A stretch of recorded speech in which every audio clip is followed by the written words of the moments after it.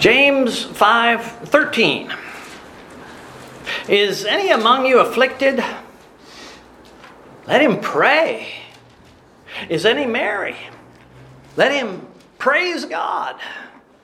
Sing psalms. Is any sick among you? Let him call for the elders of the church, and let them pray over him, anointing him with oil in the name of the Lord. And the prayer of faith shall save the sick, and the Lord shall raise him up, and if he hath committed sins, they shall be forgiven him. Confess your faults one to another, and pray one for another, that ye may be healed. The effectual, fervent prayer of a righteous man availeth much. Heavenly Father, we pray that as we stand in need, you'd minister, that you'd bless, heal us spiritually, strengthen our church, heal our church. Lord, you see the diseases we carry. You see our weaknesses and our infirmities. Lord, we want to be useful in your service. So bless us, we pray, in our Savior's name. Amen. You may be seated. We'll start this evening with a pop quiz. It won't be a part of your final grade, but it might help prepare you for graduation. Here we are, Calvary Independent Baptist Church, Wednesday evening, midweek. Gather together on a Wednesday evening. What should we call this service? This isn't the test. This isn't the quiz. What should we call this service? In some churches, this is the midweek service. In some churches, this is a Bible study. In other churches, this is simply prayer meeting. What do we call this meeting? Assuming this is one of our prayer meetings, what should be our primary purpose in gathering together to pray? The pop question quiz is this: what should be the highest of all our prayer requests? What should be at the very top of our prayer requests? Here's a clue to the correct answer. We go back to last Sunday evening's text. Last Sunday night, we had a message from John 17, Jesus' high priestly prayer. Some of you are trying to cheat on the pop quiz. I can see that right now. Turn back there. If we take verse number 1 of John 17 to be an example of our highest prayer requests, what should be our foremost desire? If we take what Jesus said in verse number 1, does anyone remember that verse? I didn't highlight that verse on Sunday night, I'll admit to that. Jesus began his divine conversation by speaking of himself, saying, Father, the hour is come. Glorify thy Son, that thy Son may glorify thee, that thy Son also may glorify thee.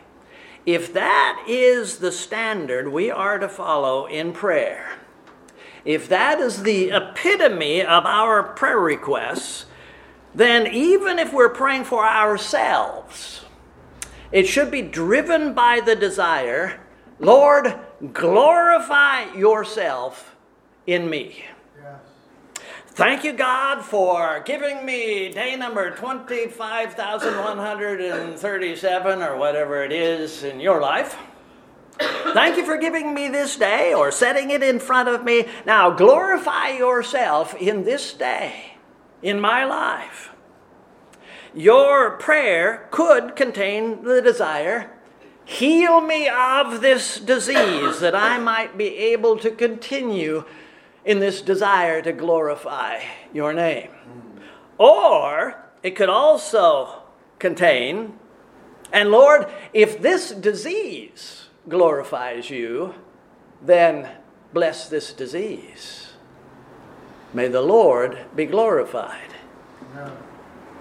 While praying for yourself, praying for your loved ones, we have examples of that here in the context. While praying for one another, let's remember James' exhortation. Pray for one another. Again, what should be our primary goal, our primary desire when we pray for one another? Father, the hour is coming. Glorify thy children, that thy children may glorify thee. And if someone is not one of your children, save that soul, Lord, and glorify yourself in the salvation of that individual. Let's begin by reminding ourselves of the rest of James' statement in verse number 16. Confess your faults one to another, and pray for one another, that ye may be healed. The effectual fervent prayer of a righteous man availeth much. In the context of a church body, there may be 100 people and 100 different things about which we could spend time in prayer. There are sick. There may be impoverished people in that service. There are people who are lonely, for whom we should pray. There are sick, as I've already said. There are babes in Christ. There are people who ought not to be babes, but they're immature in the Lord. There are people who are struggling with particular doctrines. There are others who are struggling with special temptations. There are people who are confused. There are people who are angry. The list could go on and on and on. Things about which we should pray or could pray.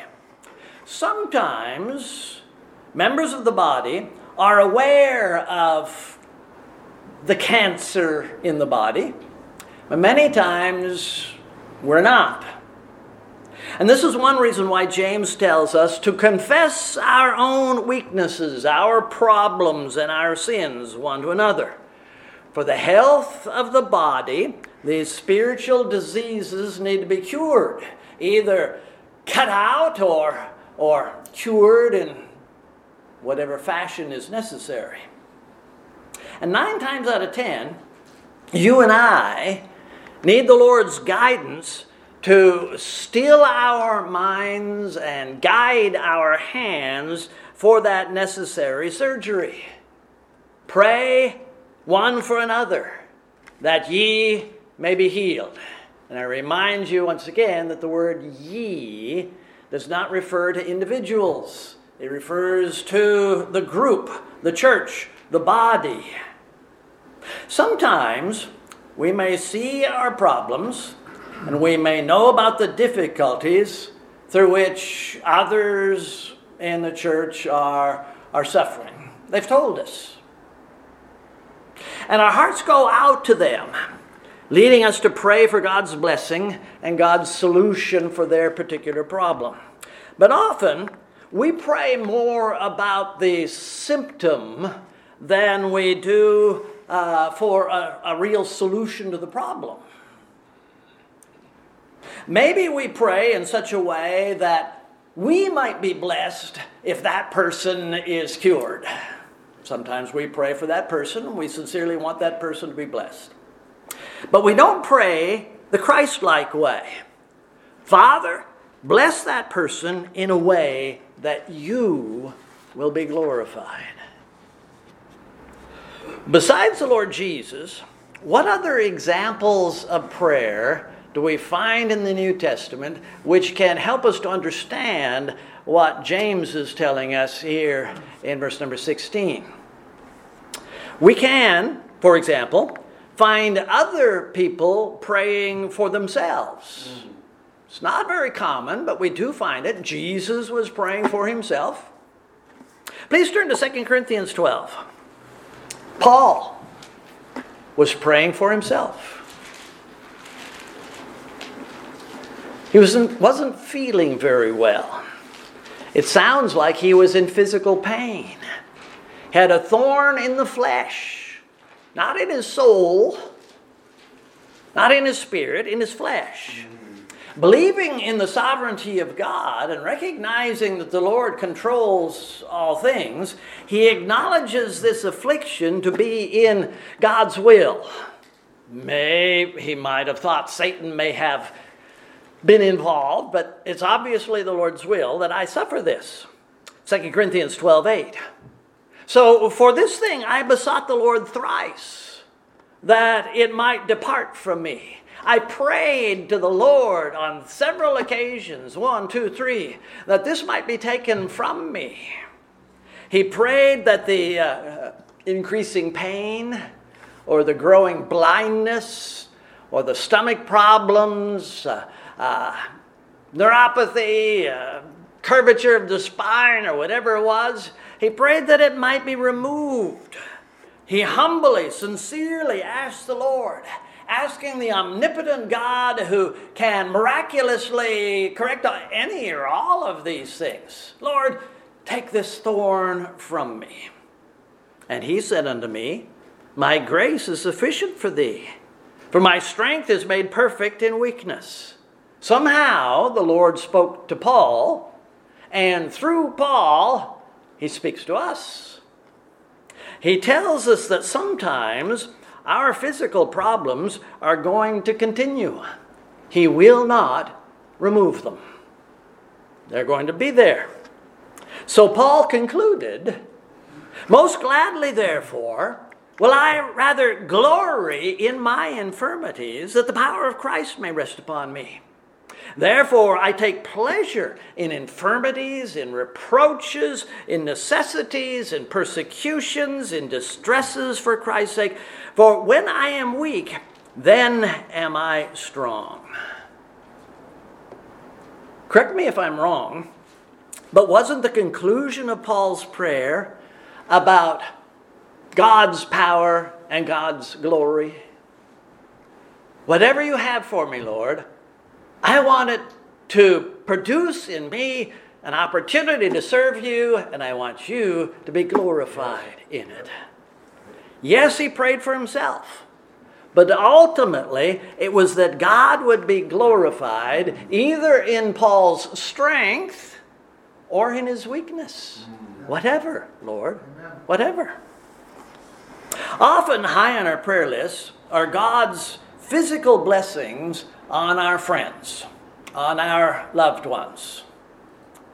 But remember that it may be God's will, and it may be for God's glory, that we remain in pain, that our friend continue to be sick or even deteriorate. It may be that our loved one will die the death of the righteous. It's the Lord's will. In our myopic condition, in our nearsightedness, we don't know the Lord's, I was going to say end game, but that's not very theological. We don't know what the Lord's plan is out there. We see only this far in front of us, and we say, we want things to be changed. When the Lord sees way down there something much grander, much greater. And we have no business arguing. Even Christians need to let Jehovah be the God that he is. And we certainly can't point to James 5:16 and try to argue that it is God's will to heal everybody. The healing of this verse isn't physical, it's spiritual. The healing in this verse isn't individual, it is ecclesiastical. Let's look at some other New Testament prayers, which might help us to understand what James is saying. Turn to Colossians chapter 1.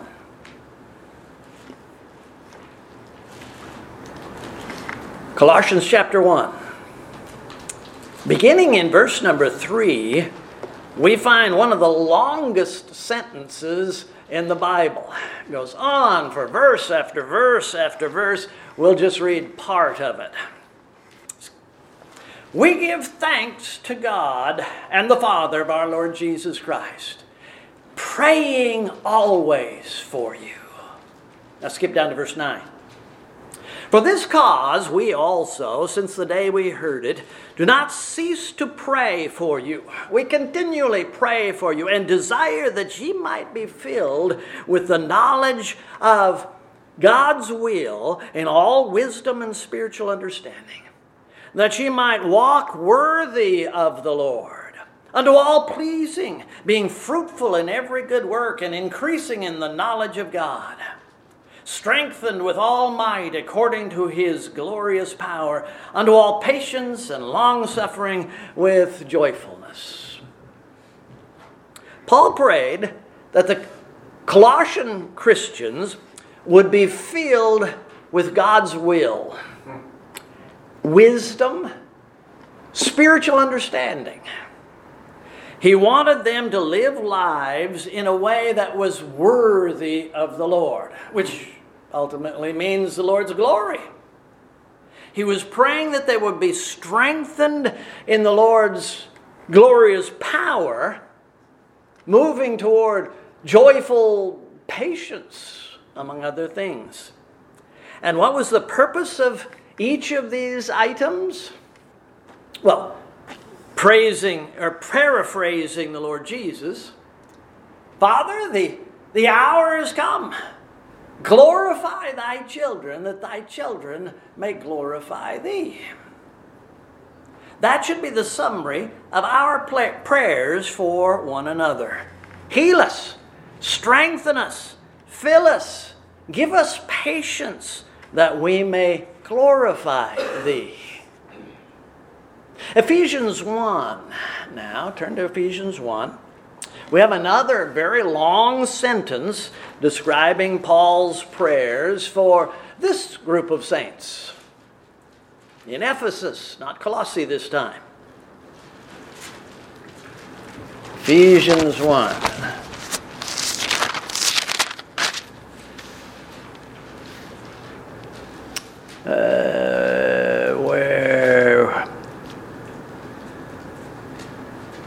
I want to start with, wherefore I also. Where is that? I didn't write down the verse. 15. Thank you very much. Wherefore I also, after I heard of your faith in the Lord Jesus and love to all the saints, cease not to give thanks for you, making mention of you all in my prayers, that the God of our Lord Jesus Christ, the Father of glory, may give unto you the spirit of wisdom. I am praying that the Lord give you the spirit of revelation and the knowledge of him, that the eyes of your understanding might be enlightened, that ye may know what is the hope of his calling, and what are the riches of the glory of his inheritance in the saints, and what is the exceeding greatness of his power to usward who believe, according to the working of his mighty power. If we finish reading down through the end of the chapter, we wouldn't find any of the requests that we usually bring up in our prayer meetings. Instead, we hear Paul praying, God grant to us, God grant to you the spirit of wisdom and knowledge of Christ. Why? Because the more we know of the Lord, the more glory he will receive from us. And we hear Paul praying, God grant us the spirit of wisdom and knowledge.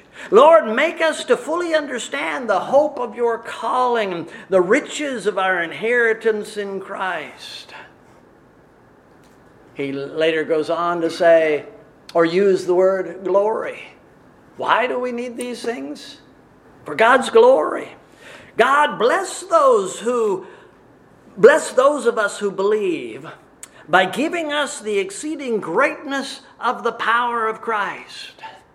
When we have the greatness of the power of Christ, he, Christ, will be magnified. Yeah. Not us. He will be. What was Paul's prayer for the Ephesians?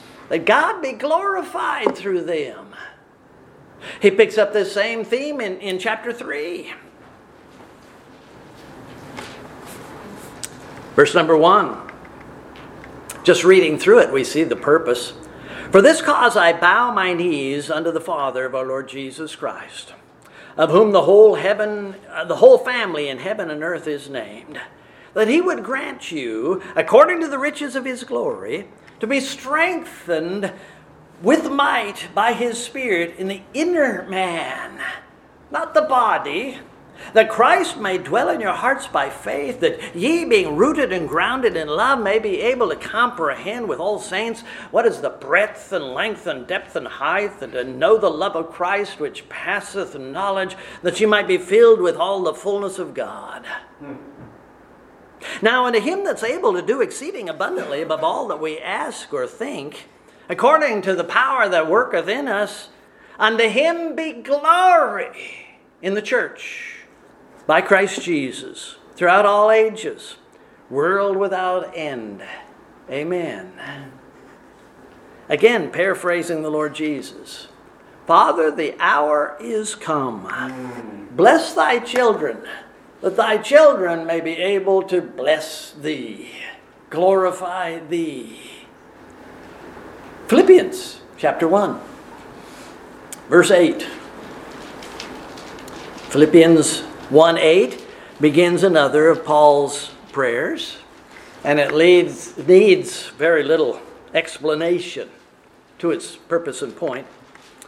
God is my record, how greatly I long after you all in the bowels of Jesus Christ. And this I pray, that your love may abound yet more and more in knowledge and in all judgment, that ye may approve things that are excellent, that ye may be sincere and without offense until the day of Christ, being filled with the fruits of righteousness, which are by Jesus Christ, unto the glory and praise of God.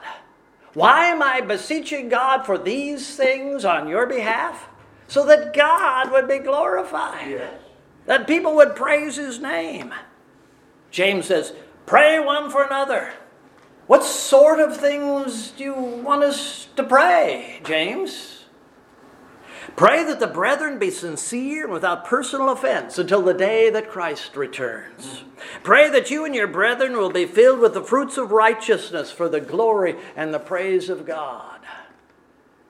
I find it interesting, if not significant, I don't know that it is. I find it interesting that most of the references that I've given to you this evening come from the introductions that Paul gives in each of these letters. Another is found in 2 Thessalonians chapter 1. 2 Thessalonians chapter 1. Just a couple of verses here. 11 and 12.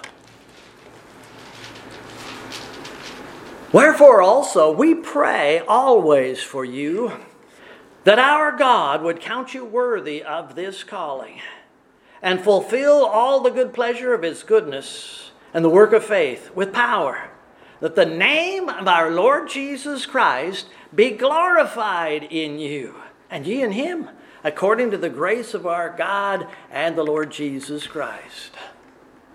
None of these prayers of Paul were about food and raiment. If you remember, the Lord Jesus has told us, don't worry about these things. Your Father knows that you have need of these things. None of these prayers contain requests for healing, for feeling better. They're all about spiritual things. And couldn't they all have contained the Lord's words? Father, the hour has come. Meet these needs in your people, that they might bring glory to your name. I have to confess that most of my prayers are not like these. And I have to guess, I don't know for a fact, but I would guess that most of yours aren't either. I'm not criticizing the desires of your heart, and I'm not criticizing my own. I'm just saying that as we pray for physical needs of our loved ones, that we keep climbing higher. It's not just about taking away that man's disease, cutting out that poison tissue or whatever. How is the Lord going to be glorified in it? We should be praying for the Lord's glory. We need to make sure that our requests are ultimately the same as the Savior's was. Yes. There in that high priestly prayer of chapter 17. Amen. In Hebrews 13, Paul asks his friends to pray for him. Please pray for me. Applying that, as you pray for me, as you pray for your favorite missionary, as you pray for our speaker who will be here in December, or our services this Lord's Day, listen to what Paul requested. Pray for us that we have a good conscience in all things, willing to live and serve God honestly. Pray for those who minister God's word, that their consciences might be able to say, I am absolutely clear of any personal agenda or any wresting of the Scripture. Pray that the ministry of the church, whether it's sweeping the carpets or mowing the lawn or buying donuts or knocking on doors or preaching the word, that it all be for the glory of God. Father, the hour is come. This is the time. We may not have many more hours. Glorify thy church, that thy church may glorify thee. James says, confess your faults one to another, pray for one another, that ye may be healed. The effectual fervent prayer of a righteous man availeth much. We may not. Look at the last part of that verse next week.